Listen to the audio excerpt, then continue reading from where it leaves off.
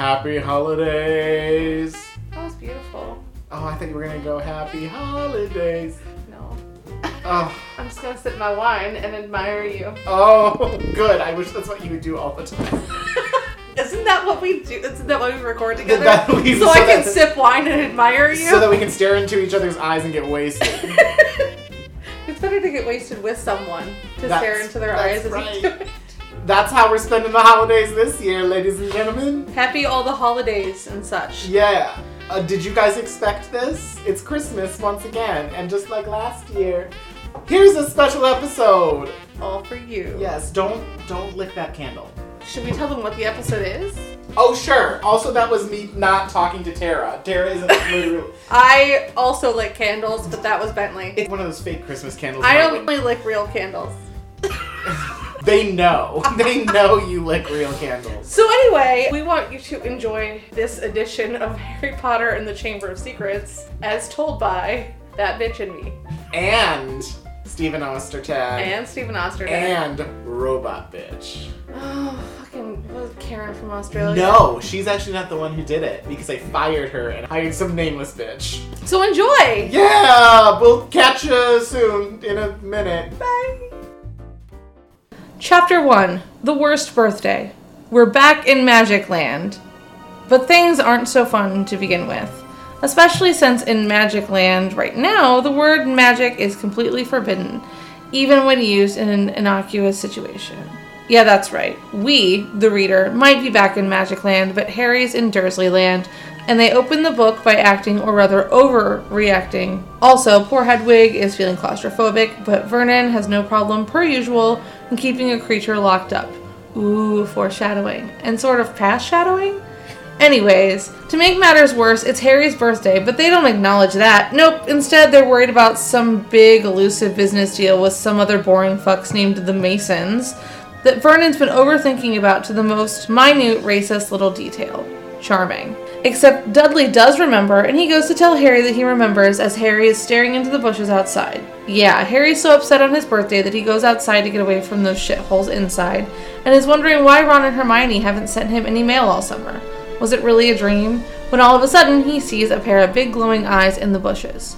Oh hey everyone, strap in because glowing eyes are about to be a theme in this book.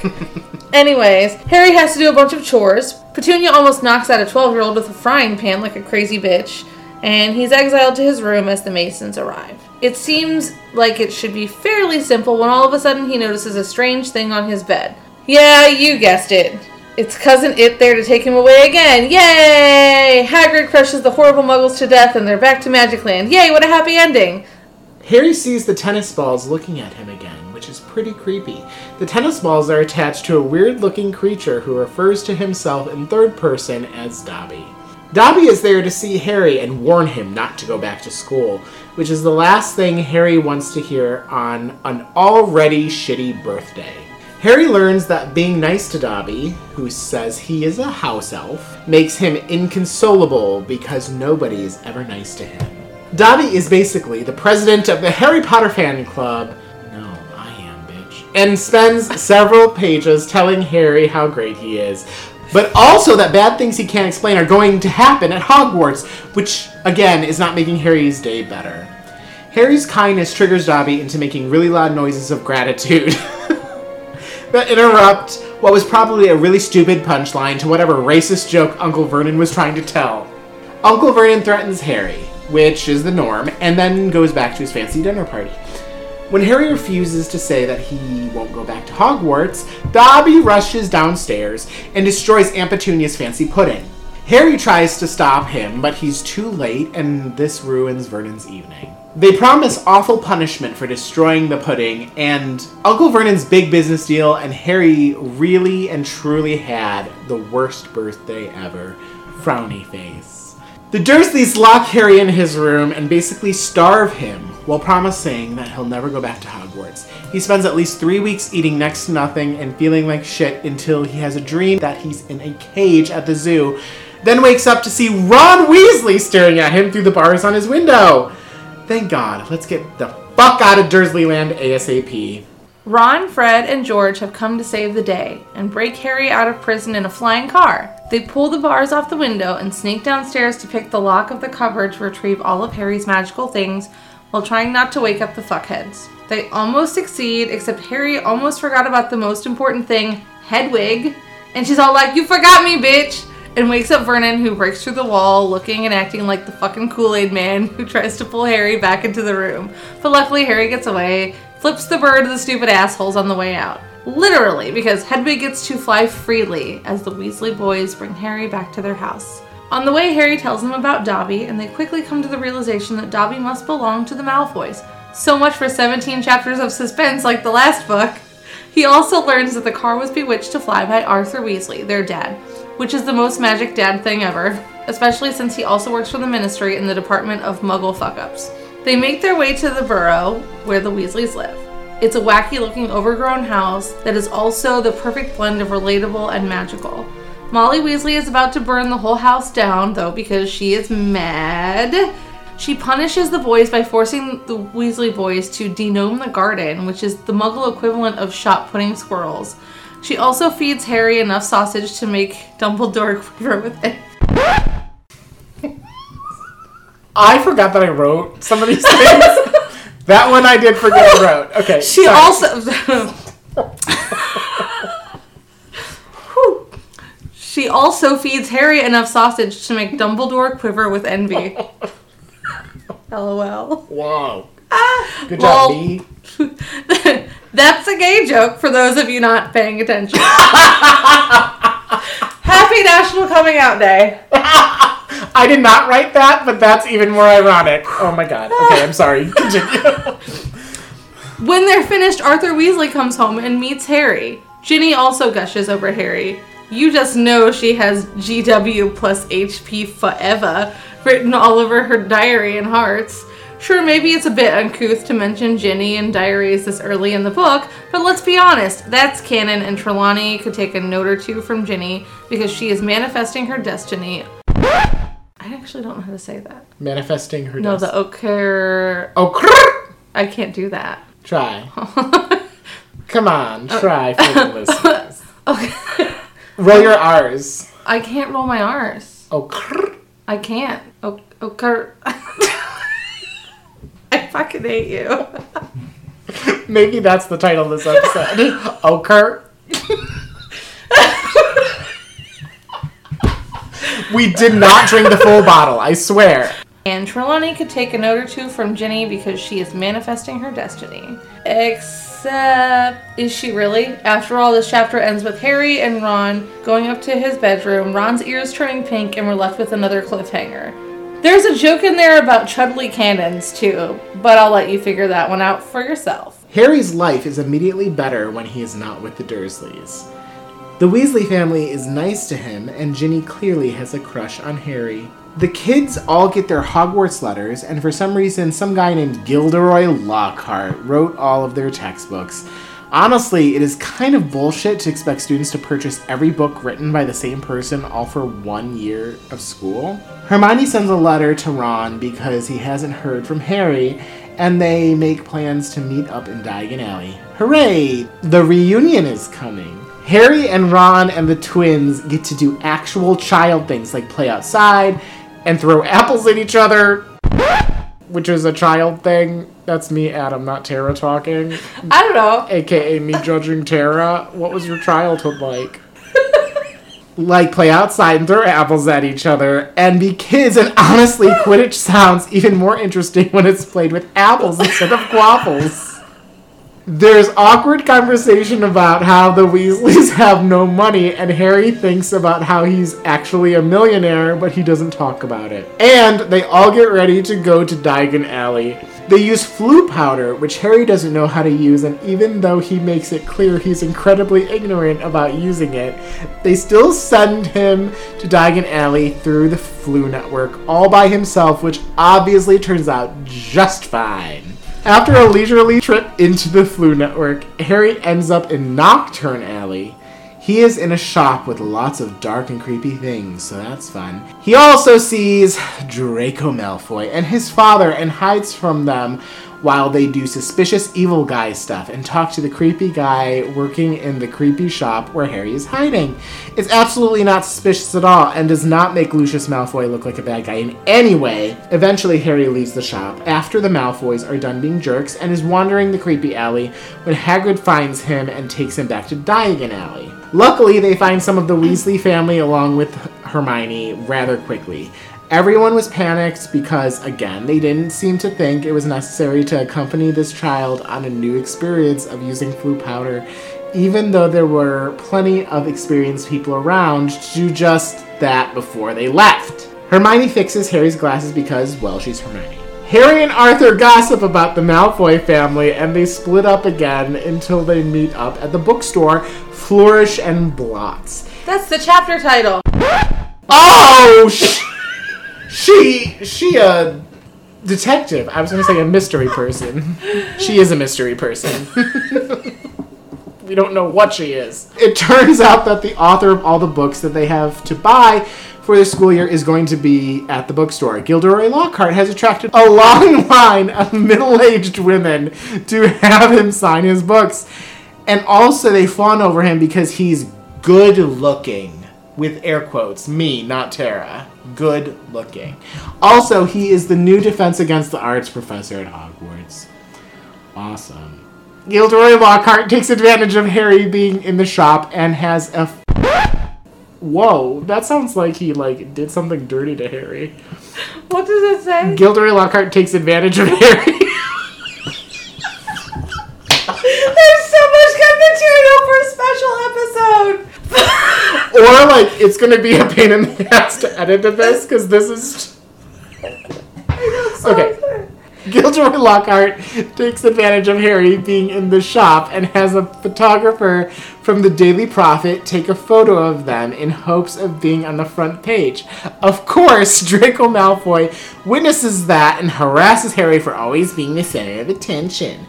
As always, Draco Malfoy is not very effective bully. Unfortunately, Lucius Malfoy is a much better bully than his son. He basically insults the Weasley family for associating with Hermione's family because they are muggles, and this causes Arthur to attack him with a knife. No, that was, again, just me. Before they can do any real damage to each other, Hagrid breaks it up. Tensions are high as the chapter ends, and the Weasleys and Harry prepare to go back to the burrow. Summer is ending, and the Weasleys' house continues to be delightful, cozy, and fun. But it's time to go back to school, so all 7 of them gather into the Fort Anglia. These Weasleys are a bunch of ragamuffins, though, save for Molly, of course, and keep forgetting their shit. One of their brooms, their fireworks, super necessary at school. I sure hope Hogwarts has metal detectors. And, of course, Ginny's diary. If only they were like, tough shit, Gin. You should have remembered the other 2 times we went back. Then we could have avoided this whole Era Slytherin ordeal.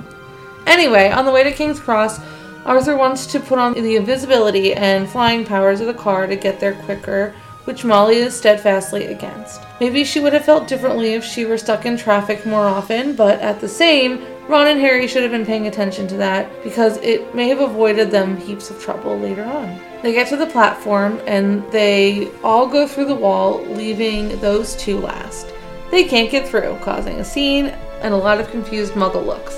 Suddenly, out of all the possible solutions they could have taken, these 12-year-olds decide the best solution is to fly the car. After all, Mom and Dad don't need it, Ron says. Ron, you in danger, girl. The car sputters into the sky in the most careless way possible, and they make their way toward Hogwarts. By dumb pure luck, they find the train and follow it the whole way. Of course, they forgot that even magical cars have to run on gas, and luckily just in time they make it to the Hogwarts grounds and crash into a very aggressive tree that starts to bash them. I honestly can't blame it. When a bug flies into my hair, I get pretty pissed too. Anyway, Ron's wand breaks. Nope, not a dick joke for me once. Ha.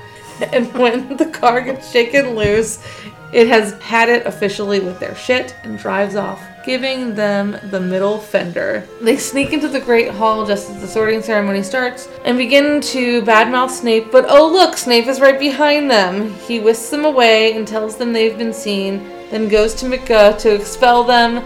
She and Dumbledore both show up to hear the full story, and by an absolute miracle they don't get expelled, and no points get taken away from Gryffindor, except for by Adam at the end of this episode, probably. They do get detention, though, and as we'll learn soon, they have to spend time with a fucking egomaniac, which is pretty bad as is. When they finally make it to the common room, the Gryffindors congratulate them on arriving in style. SMH, that's why I'm a Slytherin. Yeah. So in case you missed it, Harry and Ron are fucking idiots, but somehow managed to not get expelled. Ron gets a howler from Molly, which honestly is much better than it could have been. Hermione is still mad at them, but also why? Let's get over it. It's also time for herbology, but first we have to see Lockhart, who lectures Harry about how to be famous. Professor Sprout is fucking great BTW. We meet Justin Finch Fletchley, who is super huffle-puffly. There are mandrakes that Hermione already knows everything about. They wear earmuffs and play in the dirt with plants that could eventually kill them when they grow up. The mandrakes, not the dirt. Well, the dirt is not deadly. Not dangerous at all. On to Transfiguration, which is hard because Harry forgot everything. Honestly, Harry is all of us at the beginning of a new school year. Then they go to Defense Against Dark Arts, but we first meet Colin Creevey, another viable candidate for president of the Harry Potter fan club, and Lockhart does another quick How to Be Famous lecture. Then Lockhart gives them a useless quiz that only Hermione gets right, of course. Then he lets a bunch of pixies loose, which I guess is supposed to be teaching. Ron and Harry are onto his BS. Hermione saves the day. First day of class goes as expected.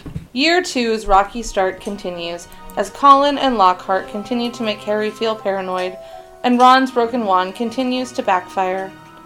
And honestly, I could stop right there if I wanted to if it weren't for two very important themes here. Racism and schizophrenia. In fact, we could just rename the chapter that. But then we lose the fun of alliteration and the fun of making Tara read another one of my dissertations. And this one is a dissertation. Whew! Harry is woken up at the ass crack of dawn by Oliver Wood for Quidditch practices, but really what he does is drone on and on and on when his audience is at their least alert. It doesn't help that fucking Colin Skeevy, what's-his-face, keeps stalking him. The moment that they start to actually practice, the walking root canal Marcus Flint brings the Slytherin team on the field with their brand new Nimbus 2001 brooms bought by Lucius Malfoy. And you know, Lucius bought them with pure vindication, as his empty chest cavity where a heart should be. But that's not self-righteous enough for Draco. When Hermione calls Draco out, he calls her a mudblood, a racist term against Muggleborns. Ron stands up for her and fires a curse, which backfires and causes him to vomit slugs uncontrollably. Honestly, the Gryffindor team could have just beat the shit out of them instead, which would have been preferable, honestly, but alas. They take Ron to the nearest place for reprieve, Hagrid's hut. Of course, Professor Dipshit is seen leaving, telling Hagrid how to do his job. Incorrectly, of course. As usual, Hagrid feeds them rocks, well, treacle fudge, quotations, but trust me, it's rocks.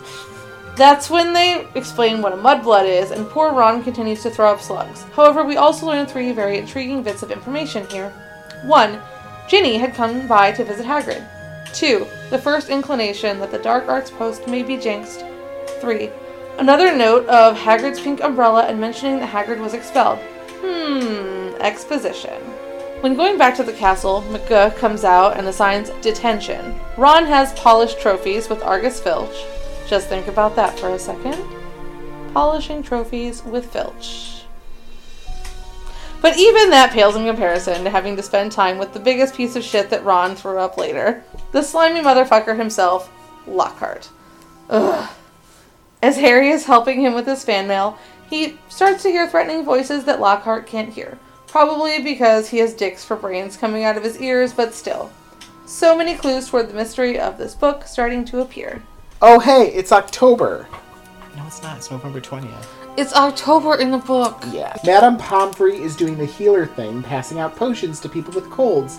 And honestly, send that recipe to Ohio. Steam coming out your ears will just keep us warm a little bit longer. I usually already have steam coming out of my ears, but okay. Quidditch really sounds no fun with early morning practices in the rain. Being an athlete just isn't worth it. One rainy day after Quidditch practice, Harry meets nearly headless Nick on his way in, and they chat about Nick not being accepted to the Headless Hunt, and Harry whines about Slytherin having better broomsticks than Gryffindor. There's a dick joke here, but I'll leave that to Adam. I mean, the brooms are dicks.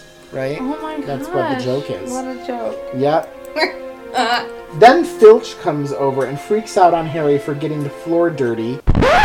Now, okay, this is where the joke should have been. He gets the floor dirty with his broomstick. Okay, no, Harry doesn't bring his broomstick in with him. He leaves it in the Quidditch. Is that what it said? Changing room. No, Harry leaves it in the thing. How do you know? It's not where they usually keep them. It doesn't say he's carrying his broomstick. He's wiping his broomstick all over the floor, and it's getting it filthy. And so Filch has to come and clean it up. Okay, God. Anyways. Where was I again? Then Filch comes over and freaks out on Harry for getting the floor dirty and leads him to his office, which is creepy and windowless and has chains and manacles hanging from the ceiling. Not troubling at all. Why does this guy work where there are children? Anyway, Filch is interrupted when they hear a crash, and he leaves to investigate. Harry is a nosy bitch and reads some mail on Filch's desk, but does a shitty job of hiding that he read it. Then Filch yells at him to leave. Harry meets up with Nick again and agrees to attend his 500th Death Day party instead of attending the Halloween feast. Harry, Ron, and Hermione go to the Death Day party. Everyone there is a ghost, and it's freezing and there is no food. Well, no edible food anyway. Peeves is there, being a pain in the ass. He calls over Myrtle, a ghost that haunts a toilet, and the trio all fail at complimenting her. Nick comes over, but before he can get ready for his speech, the Headless Hunt arrives, and honestly, they're just a bunch of assholes purposely trying to ruin someone else's party. Harry tries to tell Sir Patrick, the leader of the Headless Hunt, how scary he thinks Nick is, but is less successful than they had been telling Myrtle she looked nice. The trio starts to leave the party, but Harry hears the creepy voice again, saying it's going to kill. Ron and Hermione cannot hear it, but they follow Harry as he runs to find where it's coming from. When they stop, they see the Chamber of Secrets has been opened, enemies of the air beware, written on the wall. As they get closer, they see Filch's cat, Mrs. Norris, hanging below, petrified. Ron suggests they leave, but of course as soon as he does, everyone comes around the corner and sees them standing there. Draco Malfoy, who we definitely did not miss this chapter, ignorantly says something racist again, and continues to be a terrible bully. Following the last chapter where Mrs. Norris was petrified, by the way, why is she Mrs. Norris? Was she married? Who was her husband? Is Filch also Mr. Norris? That's the backstory I want. Filch is blaming Harry for doing this. Dumbledore later in Dipshit's office discovers that Mrs. Norris has been petrified, not killed. Dipshit knew it all along. Luckily, once the mandrakes are full grown, we find out they can provide potion. This still begs the question, what happens to those mandrakes? Filch reveals that he's a squib, and that's why Harry, whoever did this, came after Mrs. Norris. We learn that a squib is someone who comes from a magical family that has no magical abilities. As they're discussing the whole ordeal, they're also finishing up their History of Magic homework, which is judged based on the length in feet. Jay Finch is also seen avoiding Harry. When he brings it up to Ron, Ron calls Jay Finch an idiot. 500 points from Ron Weasley. Just kidding. Anyways, they go to History of Magic, and Hermione has the balls to ask Professor Binns, the ghost that Tara and Adam forgot about in the last episode. Yeah, we'll talk about the origin of the Chamber of Secrets, that Salazar Slytherin created it to hold a monster that will dispose of anyone not worthy of studying magic, according to Slytherin. Begrudgingly, he tells the class while getting the most engagement ever. Binns don't care about engagement, only facts. Rumors start flying about Harry being the heir of Slytherin, probably started by Mr. Norris / Snape's boyfriend, which begs the question, are these three in a love triangle? And they go to investigate the scene of the crimes, like pros. They find spiders escaping through a crack in the wall, and remember the water that was there when the message was discovered, leading to Moaning Myrtle's bathroom. They go to interrogate Myrtle, and she's as sassy and depressed as usual. So relatable. Percy finds them coming out of the girls' bathroom, and Percy gets all hot and bothered because what would people think if they saw Ron coming out of the girls' bathroom? What if that's the bathroom he prefers to use, Percy? Wow, that's insensitive. There's a joke in there about him being a prefect and a prick. IDK, you figure it out, I'm tired. Anyways, Hermione is stuck on this mystery and can't stop thinking about who the heir of Slytherin is when they bring up Malfoy. Valiant guess. Hermione also brings up the use of Polyjuice Potion in order to try to trick Malfoy into telling that he is indeed. However, they need to somehow sneak into the restricted section to get the book where the recipe is located. They, as in Hermione, are so smart in this chapter. I can't wait to get super disappointed when they, as in Ron, fuck it all up in a couple chapters, probably.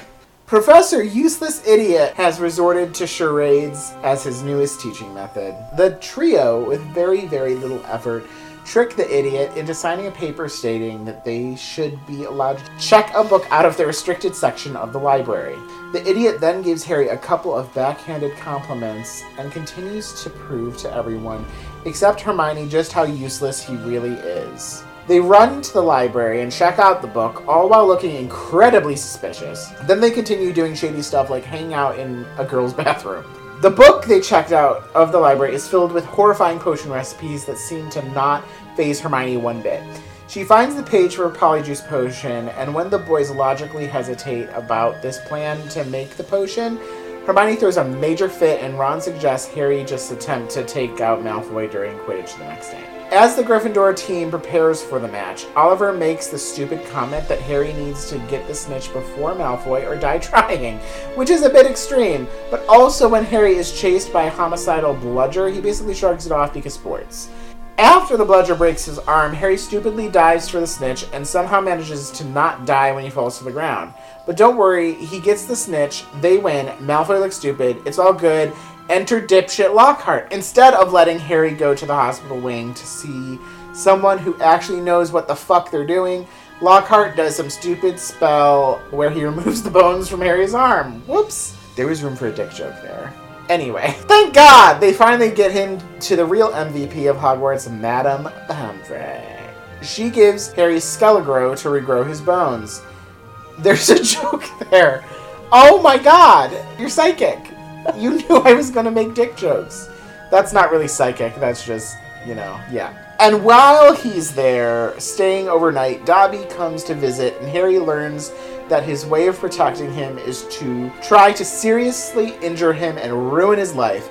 Honestly, with Dobby around, Draco needs to not work so hard at fucking up Harry's life. Dobby says a lot of ominous shit about history repeating itself and the Chamber of Secrets, and it seems like Harry may finally learn something, but then Dumbledore and McGuck come in, so Dobby leaves. The professors bring in Colin Creevey, who has been petrified. Dumbledore ignores the number one rule of developing film and opens Colin's camera, so basically if the film hadn't been destroyed or whatever, attacked Colin, it would have been as fucking useless as Gilderoy Lockhart, because you don't expel film to light Dumbledore. Thank you for coming to my TED Talk. Oh yeah, the Chamber of Secrets is definitely open. This chapter is long AF, so buckle in, bitches. The bones are back in Harry's arm, so Gwen Pomfrey releases him back out of the hospital wing, where he goes on the search for Ron and Hermione. He runs into Percy, who is completely insensitive to Harry's injury, and Ron's bathroom preference. But this gives Harry the clue that they're in Moaning Myrtle's bathroom, getting a head start on the Polyjuice Potion. However, they still need some difficult-to-acquire ingredients, so they devise a plan to steal them from Snape's private stash.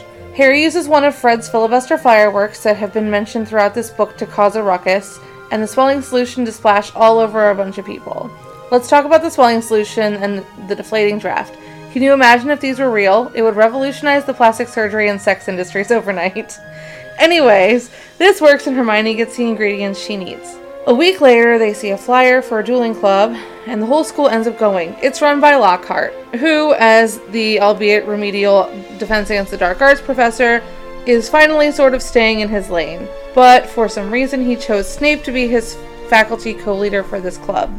Wow, 2 dicks. The only place you can find 2 bigger dicks fighting with one another is Dumbledore's Pornhub account. Literally anyone could have been better. Flitwick, McGuh, Sprout, Hagrid, Trelawney, Gwen Pomfrey, the fucking baby mandrakes, anyone. Lockhart honestly isn't the worst either. Yes, he doesn't know what the fuck he's doing, but amid chaos, divulging, and dueling club turning into Fight Club, Snape uses it as an opportunity to cause more drama toward Harry for literally no reason. In fact, Snape encourages Draco to use a snake conjuring spell. Irony wins this chapter because it turns on J. Finch, who was already terrified of Harry, but Harry tells the snake to back the fuck up. But the whole school is terrified now because, as he learns later, he's a parcel mouth, and only bad guys can do that. Even Snape was kind of surprised, so despite his actions, everyone is only looking at things face value instead of looking at the hard fact that Harry saved J. Finch from a snake. Wow, everyone in the school is so level-headed, I love it. The next day, herbology class with the Hufflepuffs is cancelled because of snowpocalypse, but Harry still wants to reason with J. Finch. Instead, he finds their fellow Puffs talking shit, or should I say Ernie Mac blowing things out of proportion. Major props to Hannah, though, for not taking things out of complete perspective. You go, Hannah, I'm not bullying you. Harry approaches them in a way that, in context, probably was a little too aggressive, asking to see J. Finch. It goes just as you'd expect. Not great. Anyway, we see Hagrid. Yay, Hagrid, a brief reprieve of someone who we love and who is nice. And then, as the irony continues, J. Finch and Nearly Headless Nick are found petrified. Wow, so perfect. Peeves is a dick, Ernie is an outspoken dick, dicks. Finally, an adult, Quen McGuh, actually takes control of a situation, tells everyone to GTFO, forces Ernie Mac to literally fan Nick up a flight of stairs as punishment for making assumptions, and then takes Harry to Dumbledore's office. Harry has been through it in these last couple chapters. Ooh, Harry had to go to the principal's office. Ooh. McGuh leaves him alone in Dumbledore's office, which feels like not a great idea. Harry takes this time to try on the Sorting Hat without permission, and then he stands there doing nothing when a sick bird bursts into flames. And that's when Dumbledore walks in and laughs at a child for his clear discomfort over seeing an animal just burst into flames. Honestly, no wonder Harry doesn't want to talk about hearing voices with him. It's almost Christmas, and everyone still thinks Harry is the heir of Slytherin. So most of the students go home for Christmas, leaving the Weasleys and Harry and Draco at Hogwarts. It's double Christmas, and Hermione wakes up Ron and Harry by telling them the Polyjuice potion is ready. But because we need to enjoy some Christmas stuff first, they decide they will be taking the potion after the Christmas feast. So first we just get to enjoy a little bit of drunk Hagrid and Fred and George bullying their older brother. Sounds like Christmas to me. Hermione is the queen of plans and comes up with one so that Ron and Harry can turn into Crabbe and Goyle. And somehow that is pulled off without any trouble. They all take their potion, but Hermione decides not to go with them. So Ron and Harry trot off looking for the Slytherin common room. Twice they mistake people from other houses as Slytherin, only to be found by Malfoy. They all go to the Slytherin common room, and being the completely oblivious human he is, Harry plays the part of Goyle well. Even though they start to change back while with Malfoy, they manage to get back to Moaning Myrtle's bathroom without any problems. Unfortunately for Hermione, the plan didn't quite work, and she accidentally used cat hair in her potion, which is why she didn't go with the boys. Also, Myrtle bullies her, which is rude. Oh, and despite Ron's logical assessments earlier, Draco is not the heir of Slytherin. He's just a big, old, racist asshole. Hermione is still feeling feline when school resumes after a holiday, and the other students believe she was attacked. Haha, that could never happen. Hermione keeps up with her homework, thanks to Ron and Harry delivering everything to the hospital wing. The boys find a get well card, in quotes, get well, from everyone's favorite windbag, who, even in writing a card to someone who accidentally turned herself into a human-sized cat, makes it all about him. So annoying. Oh, we hate him. Harry and Ron leave the hospital wing and come across an angry Filch and a flooded hallway. The flood leads the boys to moaning. I can't say moaning. I just said it. Moaning Myrtle's bathroom. Snitch is angry. Someone threw the book at her. Harry picks up the soggy diary of T.M. Riddle and then leave Myrtle to her feelings and her toilet. They look through the diary, but it's totally blank. J.K. never makes it easy. Truth. When Hermione is released from hospital, the three attempt to discover the diary secrets to no avail. But Harry and Hermione are successful at getting Ron to catch up. Oh, and good news. Harry is showing some obsessive behaviors with a book by an unknown author. Good things that'll never happen again. Right? It's not foreshadowing at all. Nope. The mandrakes are growing closer to being usable, which is great news, but Ernie Macmillan is still blaming Harry for the attacks. Lockhart decides to throw a Valentine's Day bash, which includes Cupid dwarves with harps. Classy. Harry gets a singing Valentine, and Malfoy jumps at the chance to be a jerk. But wait, why is Ginny so horrified by Harry and Malfoy fighting over a diary? Probably nothing. In the scuffle with the dwarf, Harry's ink spills over everything, but the diary is spotless. Harry tests his inkling by inking the pages. That was shady. You know we drank during this thing. And ends up talking with T.M. Riddle. Riddle is super helpful and shows Harry how he caught the culprit 50 years ago. Huzzah! A major lead in the mystery. Oh crap, it's Hagrid. The trio began recapping what Harry saw in the diary, that it was Hagrid's creature with many hairy legs that attacked the student many years ago. I would use another Umbridge joke here, but I think I've exhausted that one. How many monsters do you think this place can hold? Asks Ron. Ha, bitch, if you only knew. They consider going to ask Hagrid, but they decide they better not. Looks like they sort of learned their lesson last time with the whole Norbert incident. Luckily, things were getting a bit easier, and the mandrakes are fully adolescent assholes, so the moment to murder them is approaching. Electives are being selected for third year. Quidditch practices are continuing. Things are sort of maybe seeming normal and good for once. Lol, JK. Someone ransacked the Gryffindor common room and stole Tom Riddle's diary. Oh, and the mysterious murder voice is being heard too. However, this causes Hermione to have an epiphany, and she runs off to the library. Harry goes off to begin the Quidditch match, and just as they're getting started, McGuh comes out and orders the match to be cancelled. McGuh takes Harry and Ron to the infirmary, where both Penelope Clearwater and Hermione are petrified. There has been another double attack. Because of this, there are now many additional rules to keep everyone safe, like constant teacher escorts and no evening activities. McGuh says that the school is also likely to be closed if the culprit is found. Ron does make the astute observation that no Slytherins are in danger. He is wrong, but he's trying and making some pretty good guesses. Despite all of the rules, though, does Harry listen? Ha, we all know the answer to that. He figures out that this is now time to talk to Hagrid.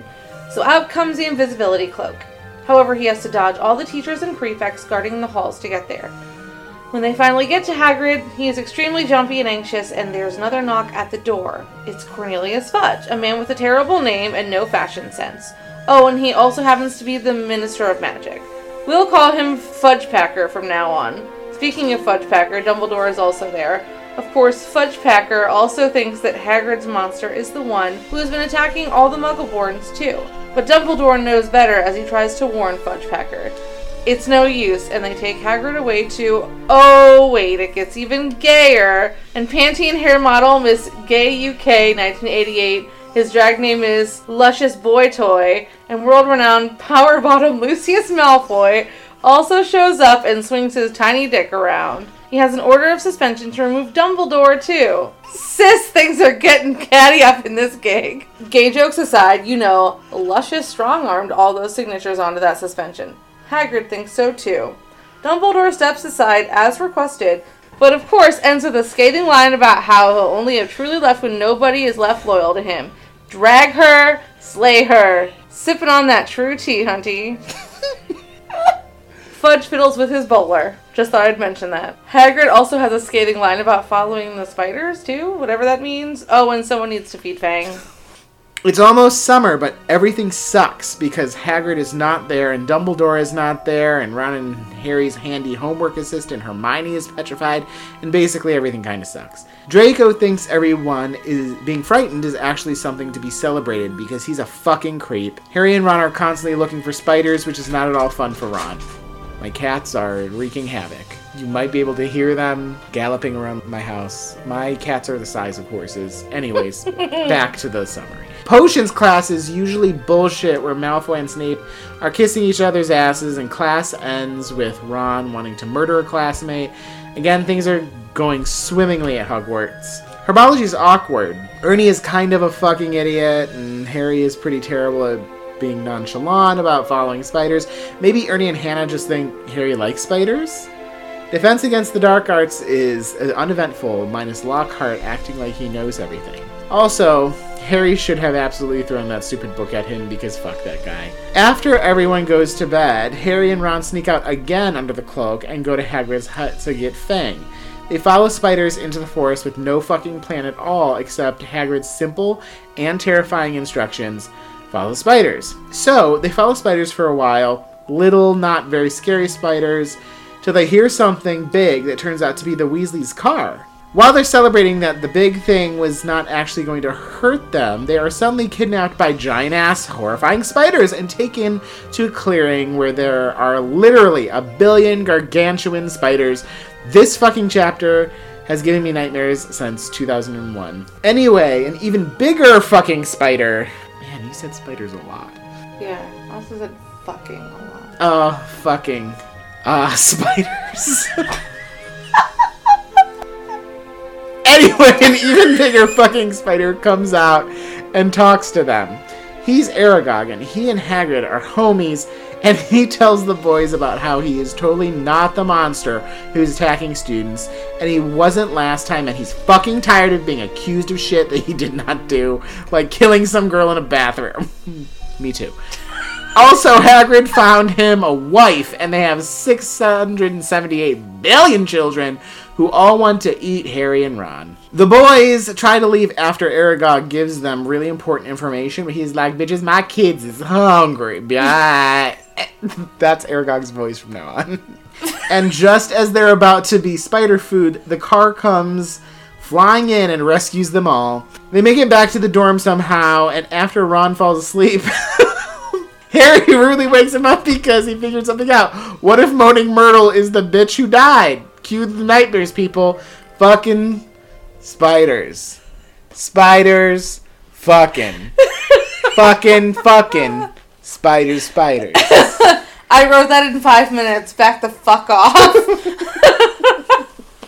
Oh my god. Exams are coming. What? Yes, children. The school didn't get closed. Be grateful, that means you need to be tested on your education. God. MCG has more news though too. It's officially time to murder the mandrakes, so maybe we'll find out who the culprit is once the frozen peeps thaw. Ginny has something to say that's really important. Percy tells her to GTFO though, and Ron and Harry are like, WTF? She was about to tell us something important. And Percy's all like, oh don't worry, she just wanted to tell you that she walked in on him and Penelope fucking. She wasn't the only thing that got petrified. Anyways, one day on the way to History of Magic, Lockhart is so annoyed because everyone knows Hagrid did it, and Harry and Ron are like, peace, and then they get caught by MCG and they're like, we're like, we miss Herm, and MCG starts crying and is like, yes, fuck the rules, go see your precious Herm. But when they get there they notice a very important clue clutched in her hand. Hermione had ripped a page out of a book identifying the monster, a basilisk. It's a big snake that gets born out of a chicken egg when a toad sits on it, and it's scared of roosters. WTF? They're about to go see MCG in the teacher's lounge when there's an announcement for everyone to return to their common rooms. H and R hide in a wardrobe, and here all the teachers come in. There was another message left, and Ginny was taken into the Chamber of Secrets. Lockhart stumbles in late, and all the teachers are like, well, it's your chance to go defeat the creature, you fucking dipshit. Bye, and Lockhart's all like, fuck. Oh my god. The Gryffindors are super solemn, and H and R are like, we can't just sit here and do nothing. Let's go tell Lockhart we know something. But when they get to his office, he's packing up. The big ole pussy is scared. He lied about the books, and he's out of here when the going gets tough.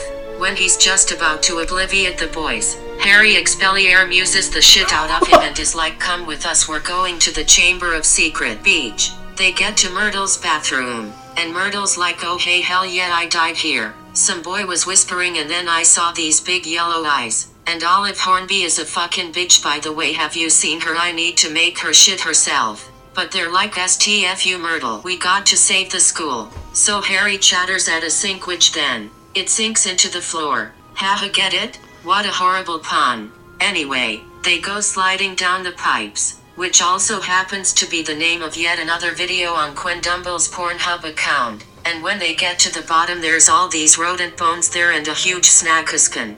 Lockhart grabs hold of Ron's wand, ooh gross, and tries to obligate them again, but you idiot. You knew his wand didn't work all this time. This ends up getting Ron and Lockhart trapped behind a bunch of fallen rocks, and that means Harry has to go forward alone to fight the basilisk and, presumably, another version of Voldemort alone.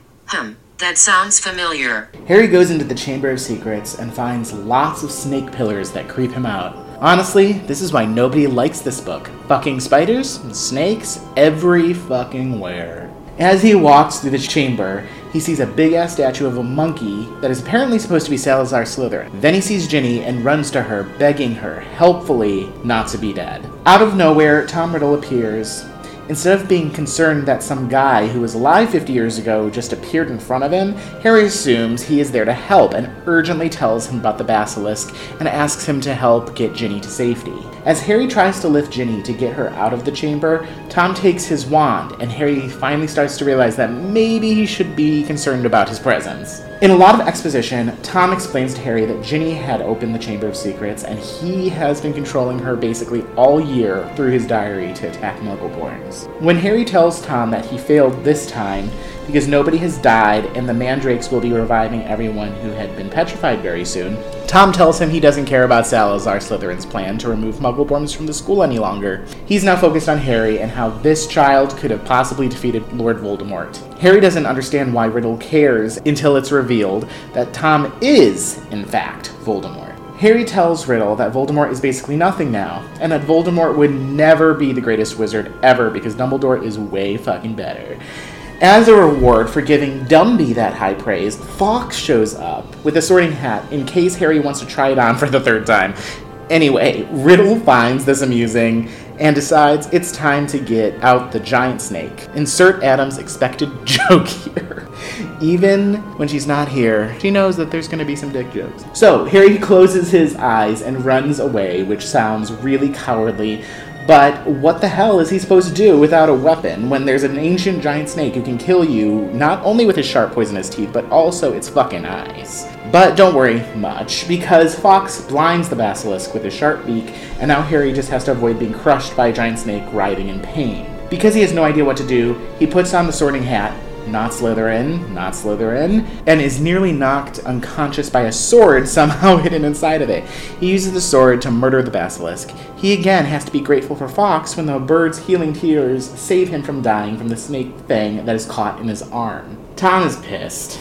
Harry murdered his pet snake and didn't even fucking die from being poisoned by its fangs. He will just have to kill Harry himself, but wait, Fawkes and Harry play catch with the diary, and Harry stabs the diary with the basilisk fang, and hooray, Tom Riddle is gone again. For now, it's the second to last chapter, so yeah, he's probably gone. Harry, Ginny, and Fawkes get the fuck out of that chamber and rush back to Ron and Lockhart. Then, because Fawkes is the fucking best, he managed to carry 4 humans out of the depths of the school and back to Myrtle's bathroom, where she mourns the fact that Harry did not die while in the chamber. Next stop, not the fucking bathroom to take a shower and clean off the blood. Nope, we're off to McGu's office. After the ordeal in the Chamber of Secrets, Harry, Ron, Ginny, and Lockhart make their way to McGu's office. Despite Harry looking Carrie, and Ginny is still reeling from an intensely traumatic experience. As usual, it's the right place, though, because Gwen, Molly, and Arthur are there. They sure got there fast. Bet they didn't expect to see this motley crew waltz into the office. Harry goes on to explain what happened and that Ginny was controlled by the diary. Dumbledore gives some background on how Riddle became Voldemort. Arthur tells Ginny never to trust anything that can think for itself, and I'm like, shit, there goes 80% of the human population. Hashtag trust no bitch. Dumble agrees, saying that many other witches and wizards have been tricked by Voldemort in the past that were more seasoned than just an impressionable first year, and that she will not be punished, and ushers her off to see Gwen Pomfrey for some hot chocolate. I hope that hot chocolate at least is that fancy CBD oil kind, because girl needs it, especially because she's going to be witnessing all the petrified students getting woken up that she still feels responsible for. He also tells McGu to get back to the kitchen, rude, and get that party hoppin' in the Great Hall. Dumble gives both boys 200 points each, and then sends Ron to take Lockhart to the hospital wing too.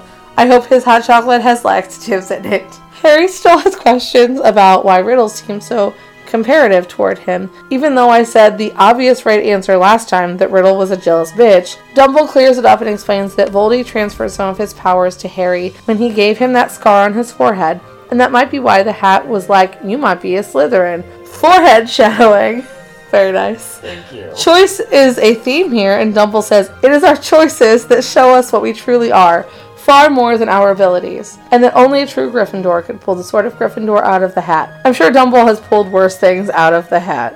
Luscious boy toy arrives with Dobby in tow, and he mad, Gina. He's all like, why you back, ho? And Dumbledore's like, I did my research and you done blackmailed some bitches, and get the fuck out of my office, you trifling bitch. Luscious stomps out like a toddler, but Harry runs after him and is like, hey, you forgot your book, and wraps his sock around it, which is slimy for some reason.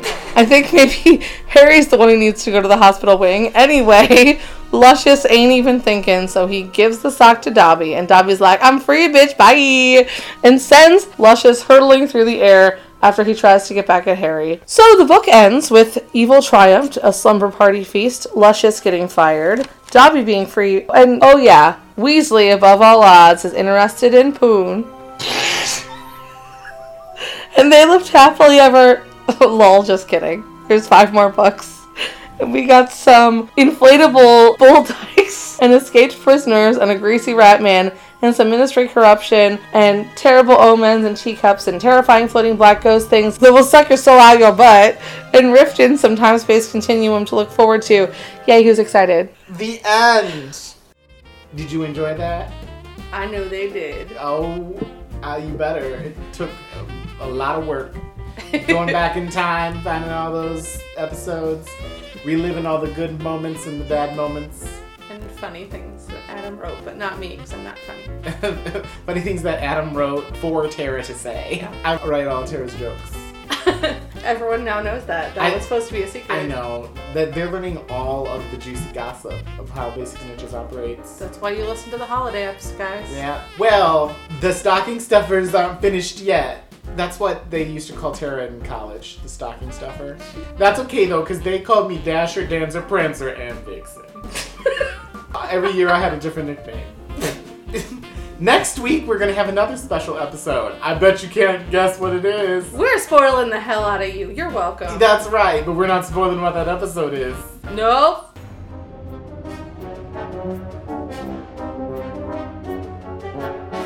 Basic Snitches is recorded and produced by Adam Bowers and Tara Corkery, edited by me, Adam Bowers, and published by me, Tara Corkery, and available wherever you listen to podcasts. Thank you for listening. Please review and rate us 5 stars on your app of choice, and be sure to share us to all of your other friends who love Harry Potter and getting drunk. Oh, don't forget to follow us on social media. Sometimes I update that. Basic Snitches on Instagram. Also, we have a Facebook page. And email us anything you want to, or specifically answers to our questions on our segments. BasicSnitches@gmail.com. But don't send us dick pics, please. That's nasty. But do send us liquor. Thanks. Yeah. Aloha Mora! Oh, now people can get into your house. They're their toe, but they don't matter because now you're a water goblin. Bye. Bye.